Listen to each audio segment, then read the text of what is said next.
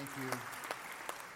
Thank you very much. God bless you. It's always a joy to be here at Riverside. It's such a blessing for our church to be able to invite Pastor Hubbard and Pastor King to speak with us. It's always a great joy to be here to worship. Your worship team just crushed it both services. I was so blessed to join in song worship, and so thank you very much. And I want to thank you for your church, for all that Riverside does for our community. Ken and Mary, the mission team, is going off this week. 8 years ago, I actually accompanied your church, along with Pastor King, to a trip to Brazil. And that trip to Brazil was so impactful in my life that I went back to our church and said, we need to start sending people to Brazil. And so we actually have a team going this summer from our church. We've been going every year at Richwoods because of the vision of this church. The work you're doing there has inspired our church to be more present in the Amazon region there in northern Brazil.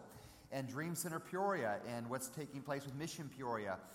Once again, a tremendous blessing to our entire community. A couple of years ago, my son came here and served at Mission Peoria. Our youth group has participated in that. It's been a great blessing to our kids and to our community. So I want to thank God. I want to thank you for this church, because it's not just about you. It's not just about you worshiping the Lord, but Riverside truly is a light to our community.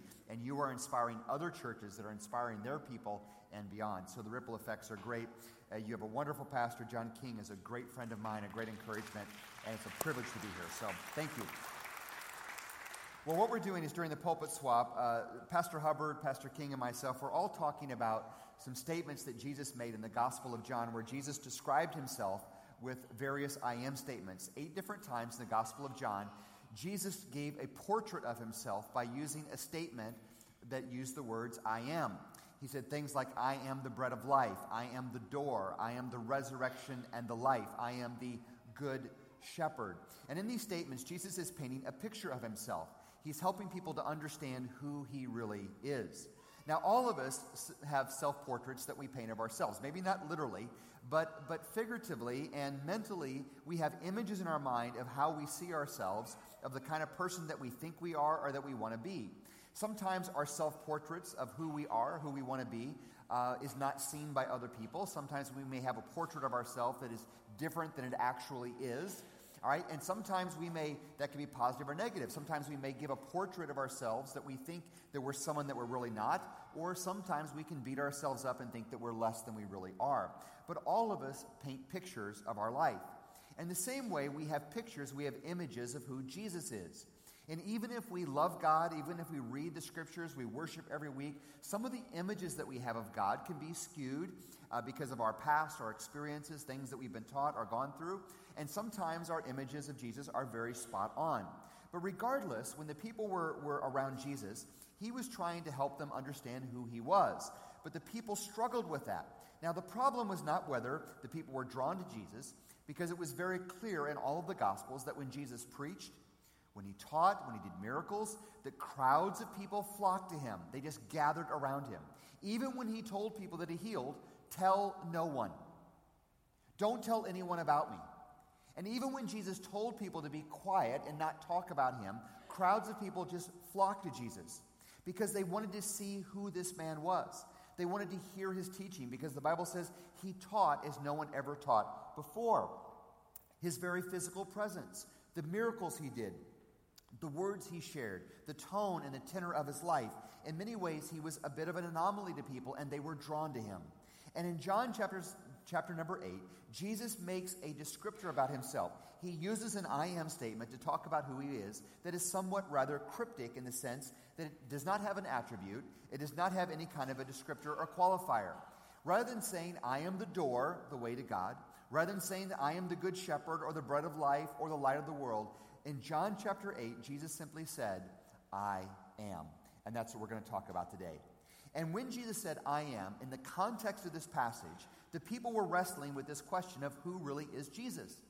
Once again, the issue was not whether people were looking for Jesus or looking to know what he said.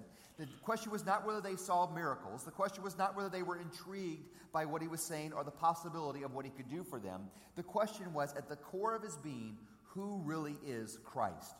Now, in John chapter number 7, if we back up a little bit, in John 7 we read a number of words and phrases that the people were using to try to describe who is Jesus. All right? In John chapter 7, verse number 12, it says that some of the people were saying that he was simply a good man. This is a good guy. I mean, look at him. He's caring for the sick and the lepers, and he's healing people. I mean, he's just really a very good guy. In verse 13 of chapter 7, some people say, no, he's not a good guy, but they refer to him as a liar and a deceiver. So the same people are witnessing the same miracles, listening to the same teachings, and some people are saying he's really a good guy, and some people are saying, you know what, I think this guy's a charlatan. I think he's got a different angle. I think he's trying to deceive people. He's trying to lead them down the wrong path. Something's not right here. A few verses later, in verse number 40, Jesus is still doing his thing. And in verse 40, some people call him a prophet. He is sent from God to challenge us, to give us a word from God. He is sent to give us some sort of a message that we need to hear. Verse 41 of chapter 7, some people say that he is the Messiah. He's not just a prophet. Next step up. I think that Jesus is the Messiah, the one sent from God to be the Savior of the Jewish people. Now, they envisioned a political military Messiah, but they believed he was the Messiah. In John chapter 7, verse 43, it says this: thus the people were divided because of Jesus. Now, think about this. Jesus is preaching and teaching. He's not hurting anybody. He's preaching and he's teaching. He is touching people. He is doing miracles. Crowds are flocking to him. But the essence of who he is, the people are divided. He's a good man. He's a good teacher. No. He's a deceiver. I think he's a prophet. I think he's the Messiah. I think this guy is a liar. Now, the rhetoric continues in chapter number 8. After 7, people are questioning who Jesus is. They're divided because of him. Now the religious leaders, they get involved in this. They start prodding him with questions. How do we know what you're saying is true? Who can witness? Who can testify to what you say? Because you see, when Jewish rabbis would teach, they would always quote other people. Rabbi so-and-so, Rabbi Shammai says this, and Rabbi so-and-so. Every time they taught, they had to quote another rabbi. But when Jesus talked, he didn't quote anybody else. And so by what authority are you saying these things? Who is a witness to what you are saying? And the rhetoric escalates to where later in chapter number 8, verse 48, here's what the religious leaders say. Are we not right in saying that you are a Samaritan and demon-possessed? Now, demon-possessed speaks for itself. What they are saying is, you really are not from God. You are here and sent by the devil. You are doing Satan's work. Now, there is nothing that Jesus said or done that would have accounted for that, but some of the people were jealous. They couldn't explain him. They couldn't put him in a box, and so they said, clearly, you are of the devil. But the word Samaritan is a bit different. The word Samaritan, to call Jesus a Samaritan, which was fundamentally not true, by the way, and they knew it, but in many ways, that was a racial epithet. Because Samaria was a country that was located right next to Israel. And several years earlier, what happened was that Jews, beginning the time of Ezra and Nehemiah, many of the Jews began to intermarry with foreigners. And as they began to intermarry with foreigners, many of those people settled into the area now called, or what was then called in Bible times, Samaria. And the Jews would look at the Samaritans, and they literally would refer to them as half-human. They would call them dogs. They were worthless. They were not credible. They were called half-breeds and illegitimate children. And the Jews they were so despising of the Samaritans and the Samaritans of the Jews in Israel that they would often not talk to each other or acknowledge each other. And if they would often use these very cutting words to describe it. As a matter of fact, many Jews were they so despised the Samaritans that if they were traveling to the east, they would often intentionally go all the way around Samaria. It would be like traveling to Ohio and saying, you know what? I hate Indiana so much. I'm going to drive all the way down to southern Illinois. I'm going to cut across Kentucky and then cut up into Ohio because I'm not going through that Hoosier state. They would go all the way around because they hated them. And now the religious leaders are saying to Jesus, you're demon-possessed and you are a Samaritan. You are illegitimate. You're a dog. So Jesus is preaching and teaching and doing miracles. Just like today, we have people who flock to churches, people who turn to services online, people who read their Bibles, people that ask questions, because people 2,000 years ago, as well as today, people are drawn to Jesus, and even people, though, that are drawn to Jesus are asking the question, who is this man? and they are divided because of it. And it's in this context where the people are making all these speculations. Some good, a good man, a good teacher, a prophet, a Messiah. No, he's a deceiver or a liar. No, he's a Samaritan. He's a dog. He's demon-possessed. It's in this context that Jesus says this in John chapter 8. Therefore I tell you, Jesus answered, before Abraham was born, I am. And at this they picked up stones to stone him, but Jesus hid himself, slipping away from the temple grounds. Before Abraham was, I am. Now, 2,000 years later, people are still wrestling with the question of who is Jesus. Atheists, agnostics, most of which acknowledge that Jesus was a historical person. They like to say that Jesus was a wise man. He was a good man, much like Aristotle or Confucius. Hindus believe that Jesus was a holy man, a great holy man, one of perhaps thousands or millions of holy men.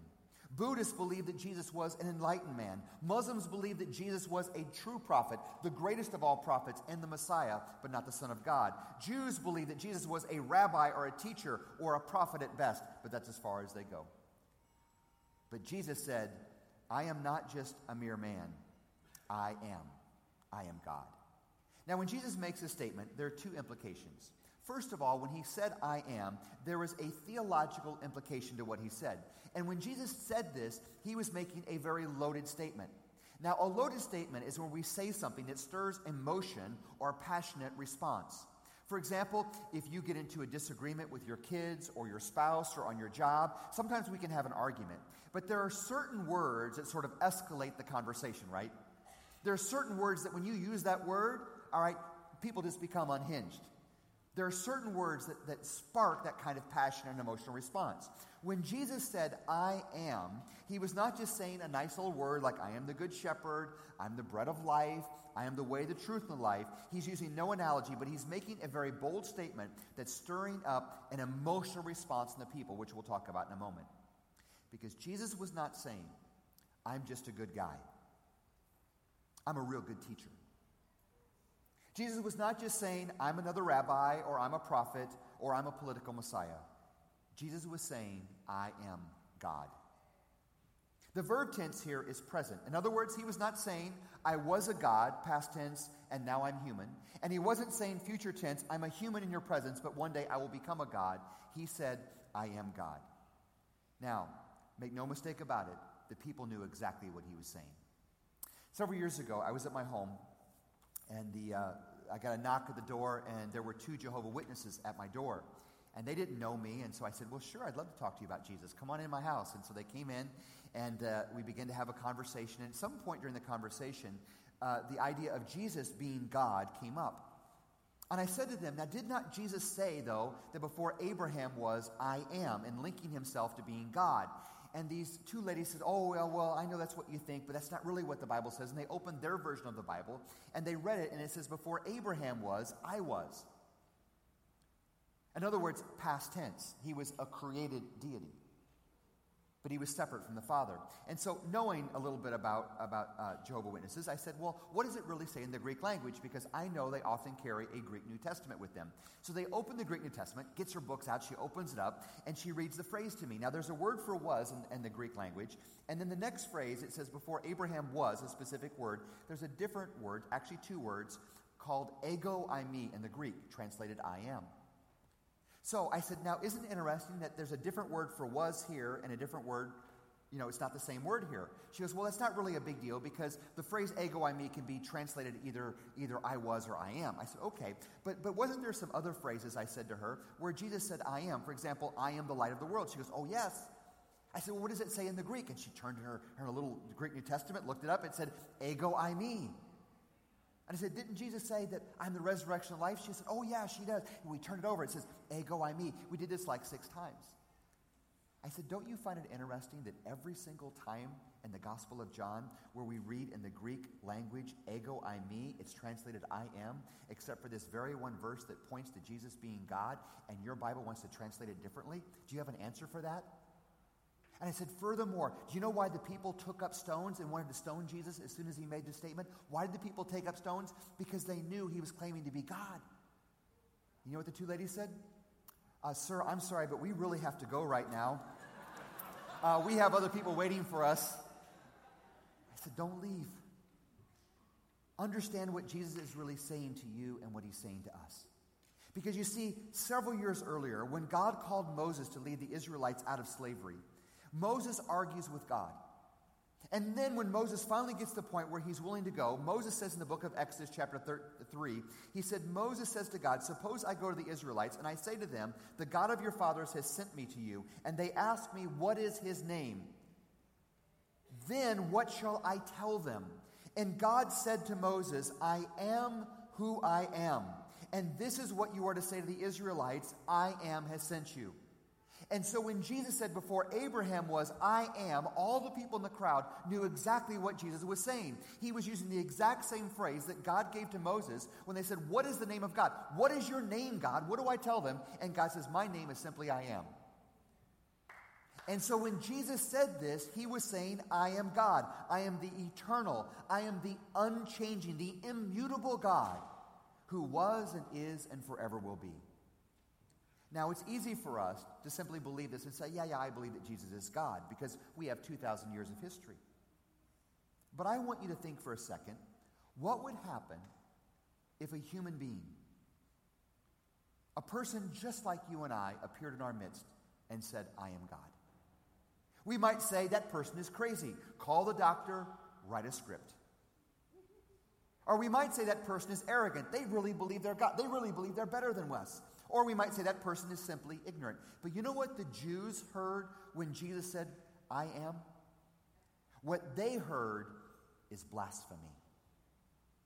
You see, in the Old Testament, when God spoke to Moses, he gave Moses 10 commandments. 10 core commandments at the heart of Jewish life, belief, and practice. The first 4 of the 10 commandments all deal with our relationship with God. The last 6 commandments all deal with our relationship with people. The last 6 talk about do not lie, do not steal, do not kill, do not commit adultery. It's all about interaction with people. But the first 4 commandments all deal with our relationship with God. Thou shalt have no other gods before me. Do not take the Lord's name in vain. Now listen to me. The Jews had such reverence for God that they would not even speak his name. Now, in the Old Testament, when the Lord says, I am, there were other passages over 6,000 times where there was a specific name attributed to God.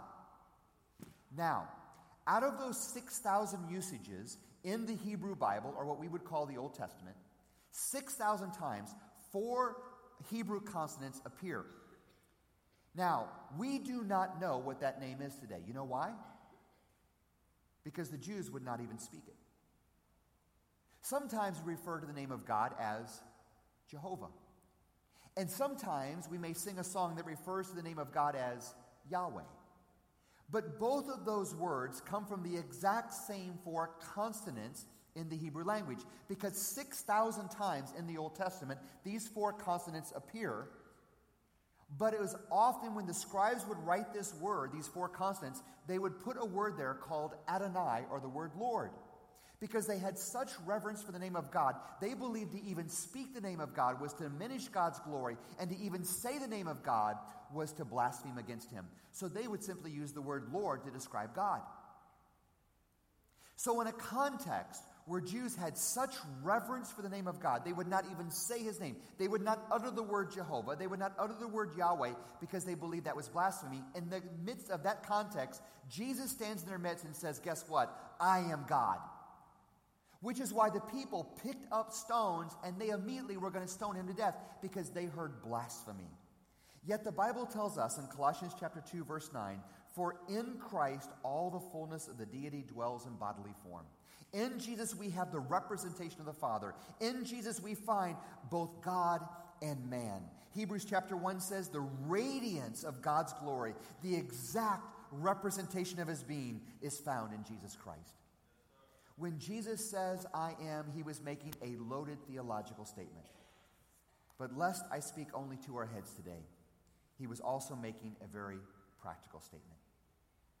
And this really is where I want to go on our last bit of time. And I want you to stay with me, because this idea of Jesus being I am, yes, there is a theological element. There's something that we must believe, that Jesus was not just a prophet. He was not just a good guy. At some point, we have to confess him as Lord, and we have to believe in him as the Son of God. But there was a very practical element behind these words that Jesus shared. And the practical element is this. It reminds us that of the very nature of God, who he is and how he works in our life, there is still a great sense of mystery. You see, when Jesus stood in front of the people and he said, I am, the people were looking at a man. As a human being, just like every one of us in this room. Jesus wore clothes like everyone else. When he was thirsty on a hot summer day, he asked for a drink of water. After a long day of ministry, the Bible says he wanted food. On one occasion, the Bible says that Jesus, after a long day of ministry, gets on a boat, crosses the Sea of Galilee, and gets tired and takes a nap. Because he was human. Now, the Bible says in the book of Psalms that God never slumbers nor sleeps. God doesn't need sleep. He is eternal and unchanging. But yet Jesus, who said he was God, was right in our midst. And when he was a human form, he said, I've got to take a nap. I'm tired. And so the people are looking at this human being and they're saying, how can you be God and yet still be human? They couldn't get their mind around it. Think about it. If Jesus were to appear today, in our midst, in Peoria, Illinois, in the year 2017, for 30 years of his life, he might have played soccer as a child at the Christian Center. He might have went to school with your kids or went to the grade school that you went to. For his career, he might have been a nurse or an electrician. He might have been the mechanic that fixes your car, or he might have worked on the line at Caterpillar. And this man that played soccer, this man who went to school, this man who works at OSF or at the gas station down the street, all of a sudden one day begins to teach and preach and say, guess what? I am God. And the people could not rectify that. They could not find that in their mind to be able to understand. Because you see, how can you be God and still be man? But that is exactly what Jesus was saying. You see, all other deities in the history of the world were deities. When you look at other gods, Roman gods, Greek gods, all of the deities had names, and names confined them to a specific space and time.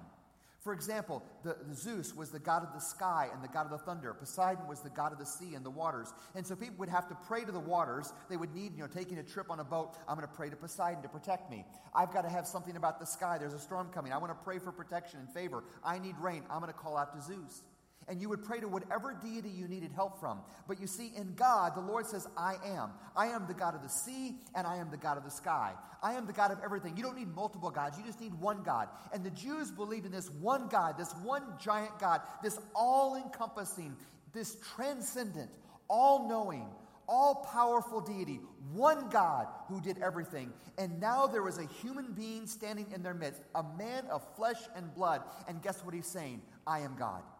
This is what is known as the incarnation. And the people could not comprehend. They could not comprehend how Jesus, being a man, could be fully human and yet fully God.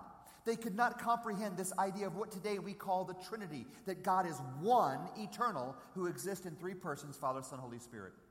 Even though in the book of Genesis chapter 1, the Bible says, let us make man in our image, the Jews didn't know what to do with that. I have a friend who's a Jewish rabbi. I've asked him a couple times, so tell me, what do you say about that? He sort of jumbles around. He doesn't have an answer for it. Because how can you believe there's one God, but yet the Bible uses a plural pronoun in the book of Genesis? Let us make man in our image. And so many Jews have these questions, and yet Jesus came to sort of implement that. Now, in retrospect, we can look back and say, it makes sense to us. But at the time, the people were blown away. They could not comprehend the idea of the incarnation. They could not comprehend a Trinity. They could not comprehend that Jesus was both God and man. It was mystery. C.S. Lewis says this, if Christianity was something that we could make up, of course we would make it easier. But it is not. We cannot compete with simplicity. The incarnation is a truly miracles of miracles. It is God who becomes flesh and dwells among us. As it says in the book of John chapter 1, he dwelt among us. He tabernacled. He pitched a tent and lived among us. The book of Isaiah said, God's ways are not our ways. His thoughts are not our thoughts. In other words, when we look at Jesus in the incarnation, the people could not rectify. They could not, in their mind, make sense. How can this be a man and yet still be God? And I will tell you this, that while the Trinity and the incarnation may make a little more sense to us today in retrospect, none of us can fully explain these things. And we can never fully understand everything that God does of who he is and what he does in our life. You see, when the people began to question Jesus in John chapter 8, verse 58, the Bible says, very truly I tell you, before Abraham was born, I am. At this they picked up stones to stone him, but the Bible says Jesus hid himself, slipping away in the temple grounds. In other words, when the people thought Jesus was blaspheming and they could not comprehend what he was saying, rather than Jesus giving them proof, listen to me, rather than Jesus giving them proof, which is what they wanted, the Bible says that Jesus hid and slipped away. Now, he could have sent down a miracle. He could have pulled a rabbit out of a hat. He could have said, you know what, let me prove to you that I am God and man. But he never proved it. He gave evidence of who he was and the miracles he was doing and the things he was saying, but he never gave proof. And I will tell you this today. 2,000 years later, God gives evidence of his goodness and his power and his glory to you and I who seek him, but he does not always give us the proof that we want. We are called to walk by faith and not by sight. And walking by faith, listen to me, walking by faith is like walking through life backwards. I can see where I've been, and often it makes sense looking backwards, but I don't know exactly where I'm going. And yet we oftentimes want everything in our life to make perfect sense. This is what happened to Job. The Bible says in the Old Testament that Job was a righteous man, a godly man, who suffered great loss. He suffered great tragedy in his life. And for 37 chapters, Job and his friends questioned God. God, I don't understand why this happened. I don't understand. Let me try to make sense of this. And they questioned God for 37 chapters. And after 37 chapters, God shows up. And when God shows up, he says, Job, let me ask you a few questions. And when God begins to question Job, Job has no answer for God. And in Job chapter number 42, Job says this, surely I spoke of things I did not understand, things too wonderful for me.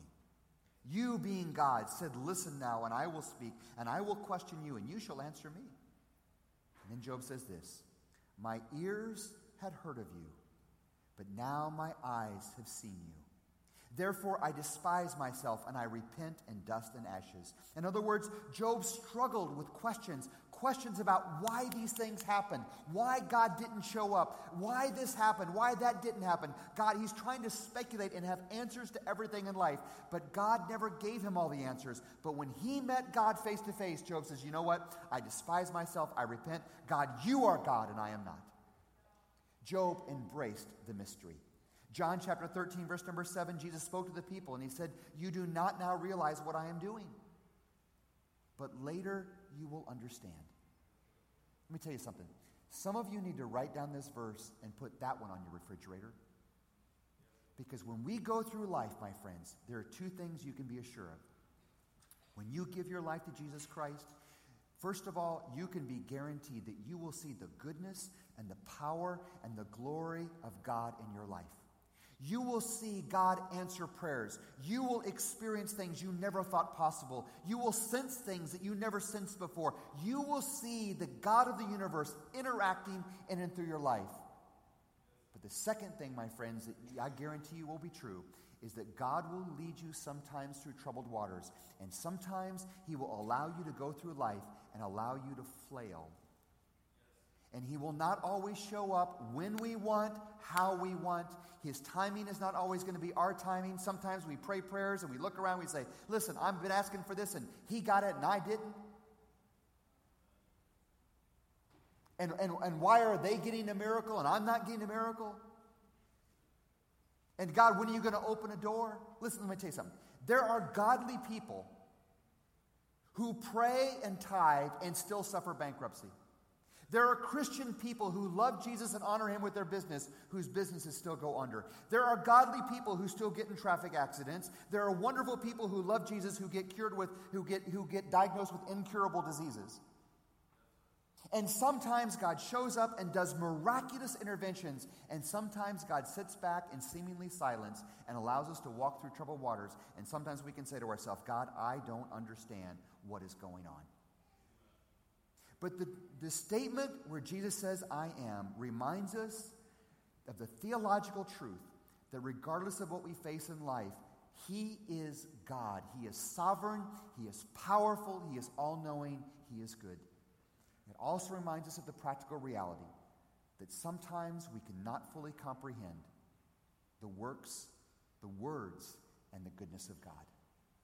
The people could not comprehend that in their midst physically was Jesus, a man that was fully human and yet fully God.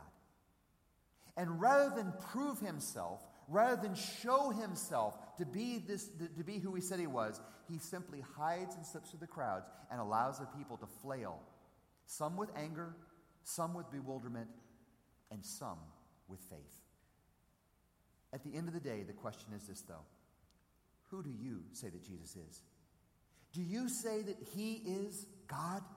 Because if we say that he is God, it means that we are called to submit our lives to his authority. It means that we are to trust in his sovereignty even when we do not understand, even when we cannot conceptualize or fully grasp what is happening in our lives. Today, 2,000 years later, people have all kinds of opinions about who Jesus is, just like they did in John chapter 7 and 8. Richard Dawkins, the well-known author and atheist, says Jesus was a great moral teacher. Somebody as intelligent as Jesus, he said, would most surely have been an atheist if he would have known what we know today. Mikhail Gorbachev, the former Russian leader, said Jesus was the first socialist, the first to seek a better life for mankind. The artist Vincent van Gogh says that Jesus lived serenely as a greater artist than all other artists. The author, Ralph Waldo Emerson, said that Jesus belongs to the true race of prophets. He saw with open eye the mystery of the soul, drawn by its severe harmony, ravished with its beauty. He lived in it and had his being there. Alone in all of history, he says, Jesus estimated the greatness of man. The great scientist Albert Einstein said, I am a Jew, but I am enthralled by this luminous figure of the Nazarene. Jesus, he said, was too colossal for the pen of phrasemongers, however artful. No man, said Einstein, can read the Gospels without feeling the actual presence of Jesus.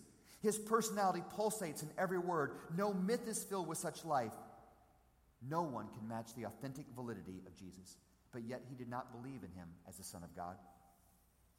The historian H.G. Wells says, I am a historian. I am not a believer. I don't believe that Jesus is the Son of God, he said. I am a historian, not a believer, but I must confess as a historian that this penniless preacher from Nazareth is irrevocably the very center of human history. Jesus Christ is easily the most dominant figure in all of history. And the former atheist debater Christopher Hitchens says Jesus is Santa Claus for adults. Who do you say he is? Are you willing to say that he is God? And if we're willing to trust Jesus at his word, if we're willing to trust that he's not Santa Claus, and he's not an atheist, and he's not a socialist, and he's not just a great artist, and he's not just a wise, luminous figure, if we're able to acknowledge him as God, I believe you are who you say you are. I believe that you're God. If we're able to confess that with our mouth, we must be willing to walk by faith and trust him in all elements of our life. We are to pray for the miraculous. We are to ask God to show up, and oftentimes he will in great and dynamic ways. But when we have questions like the people had, how can you be God and man and he hides and seems to be silent? When we pray for something only to see the opposite at work. When we are asking for a sign and all we hear is silence. When we are praying for an open door and the door just keeps closing in our face. Are we willing to trust him even when we cannot see it? Because when Jesus said, before Abraham was, I am, he was saying, I am God. And the people could not comprehend that theologically, but they could not see it practically. For most of us today, it's easier for us to believe that theologically, but the practical implication of Jesus being God, of being completely sovereign, is hard for us sometimes to trust in. But as we close, what I want to ask you to do is I want to ask you to join me in simply singing and praising God and just acknowledging God for who he is. And in praising God, singing a song of faith, a song of trust. God, I am acknowledging you are who you said you are. And in doing so, I'm raising my hands and I'm trusting you with every element of my life. Let us pray. Dear Heavenly Father, I pray that you help us to truly receive you as the great I am. In the midst of loneliness, in the midst of physical ailment, in the midst of broken relationship and sick bodies, in the midst of financial problems and pink slips, in the midst of depression, in the midst of fear, I pray, dear God, that you help us to trust you. Even when you seem to be hidden and we cannot figure out what you are doing, we cannot comprehend what we read in your word and what we see in this life in front of us. Help us, Lord Jesus, to trust in your goodness, that one day we may see your glory. And as you told the disciples, for now you do not understand, but at some point you will. I pray, God, you help us to walk by faith, trusting you, because without faith it is impossible to please you. And I pray, dear God, that you will show up and that we will see your goodness as we raise our hands, as we surrender our hearts to your sovereignty as the great I am.